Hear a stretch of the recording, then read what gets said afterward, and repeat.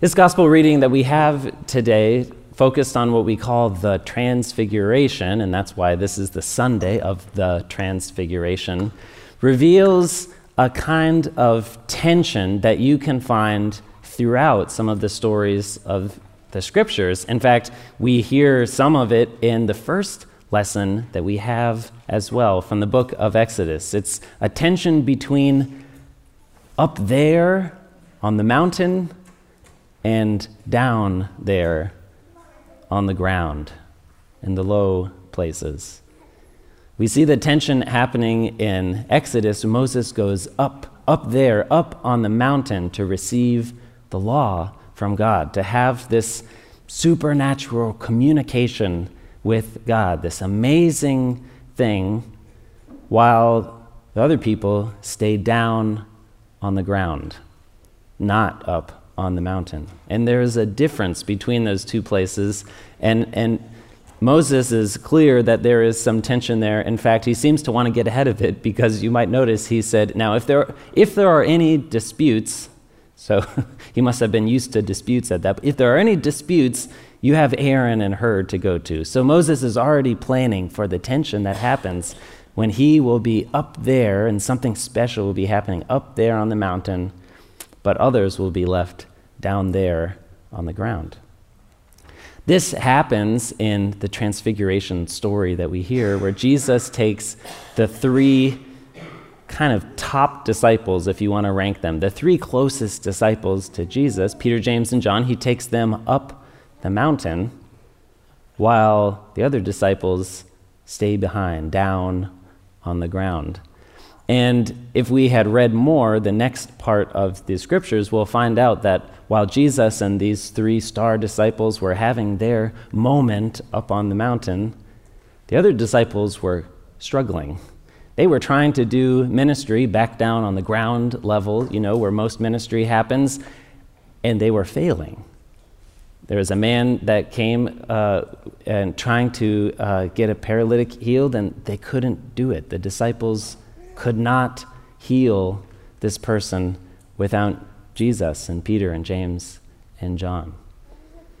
And I imagine they probably felt some of that tension, that here they are working and struggling while their leader, Jesus, and the other three top disciples are off, having this otherworldly experience on top of a mountain.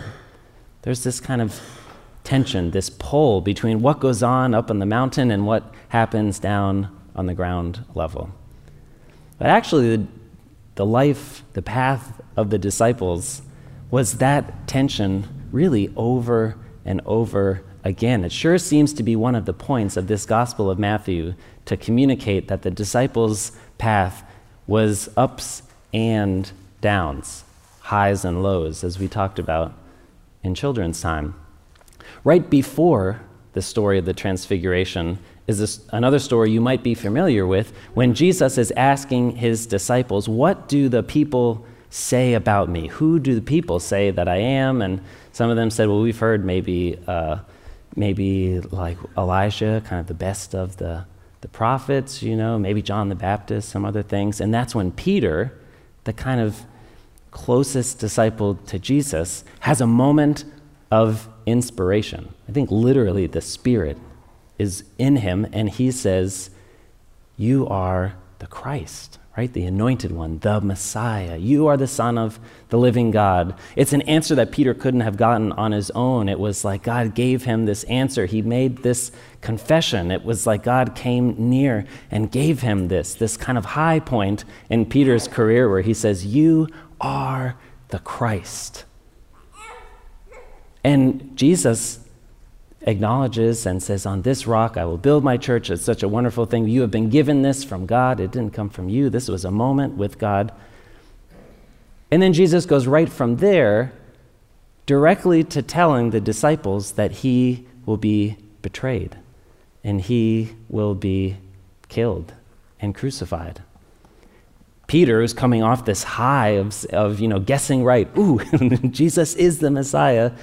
Is resistant to that. No, Jesus, that can't be. You're the Messiah. This stuff can't happen. And then Jesus, you remember what Jesus said to him? Get behind me, Satan. So Jesus went from calling Peter, the rock in this incredible confession to Satan just in the space of like 2 or 3 verses.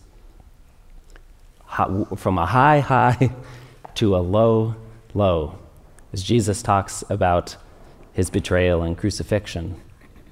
And Peter just can't deal with it. And it's just 6 days after that happened that Jesus takes Peter and James and John up onto the mountaintop. So they're going back up again for an incredible experience. And while they were up there, Jesus is transfigured, which is just a fancy word, saying that Jesus has changed. He's still Jesus, but he is changed, and there's bright light, and his clothes are different, and the disciples can't believe their eyes. And then suddenly Jesus is talking with Moses, the giver of the law, one of the most important persons in the Hebrew scriptures, and Elijah, like king of all the prophets, the most powerful of the prophets, and Jesus is talking with them. They're having like this altered state of consciousness. They're seeing something completely incredible, this high. Things are making sense. Now they get it. Yes, Jesus is the one. And look, he's with Moses and Elijah, and they see it clearly, and they're excited. And Peter is so excited and so filled with this high on top of the mountain that he doesn't know what to say, but that doesn't stop him from talking, because he starts saying, we can build houses here, Jesus, one for you and one for Moses and one for Elijah.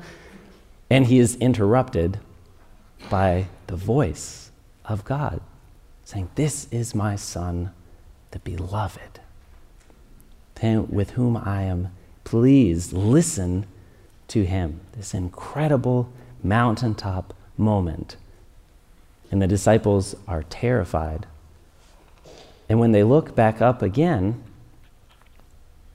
it's over, or it seems to be over, because all that they see standing there is Jesus himself alone. And Jesus says, "Come on, guys, let's go back down the mountain again." You're starting to see the path of a disciple is ups and downs, and they go back down the mountain again. Immediately after this, we find out about how the disciples who were left behind had a really hard time healing. They couldn't do this healing, and Jesus says, so weak in faith. If you just believe just a little bit, you could do anything. And then Jesus says, what I have to do is suffer and go to the cross. These ups and downs, Jesus showing them their faith that can move mountains, do anything, can take you to the mountaintop, but then leads you right back down. This is the life of a disciple, these ups and these downs. The disciples are starting to get used to it, I think.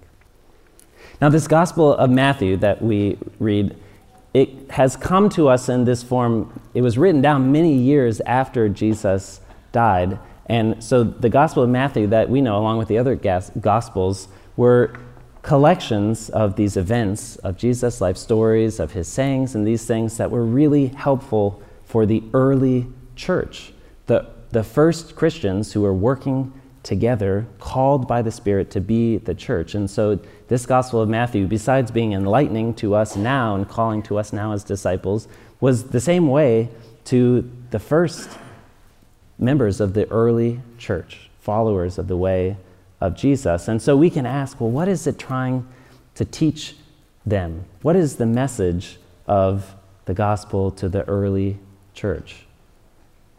For me, it'd be hard not to see this message for the first members of the early church about this up and down, about these highs and lows, right?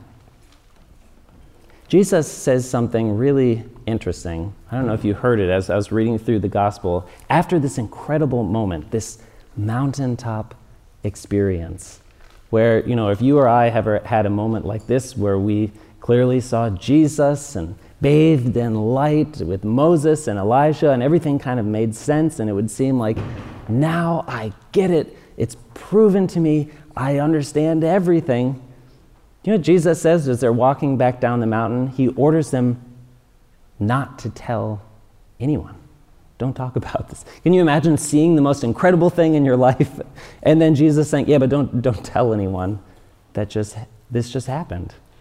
It seems kind of odd that Jesus would order them not to talk about the most amazing thing that they had ever seen until, because Jesus says, until the Son of Man has risen again.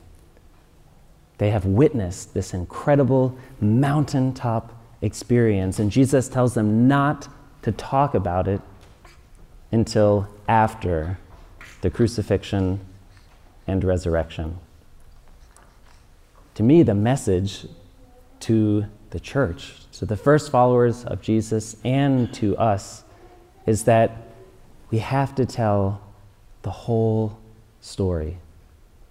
We have to talk about the cross and the glory, right? It has to be both.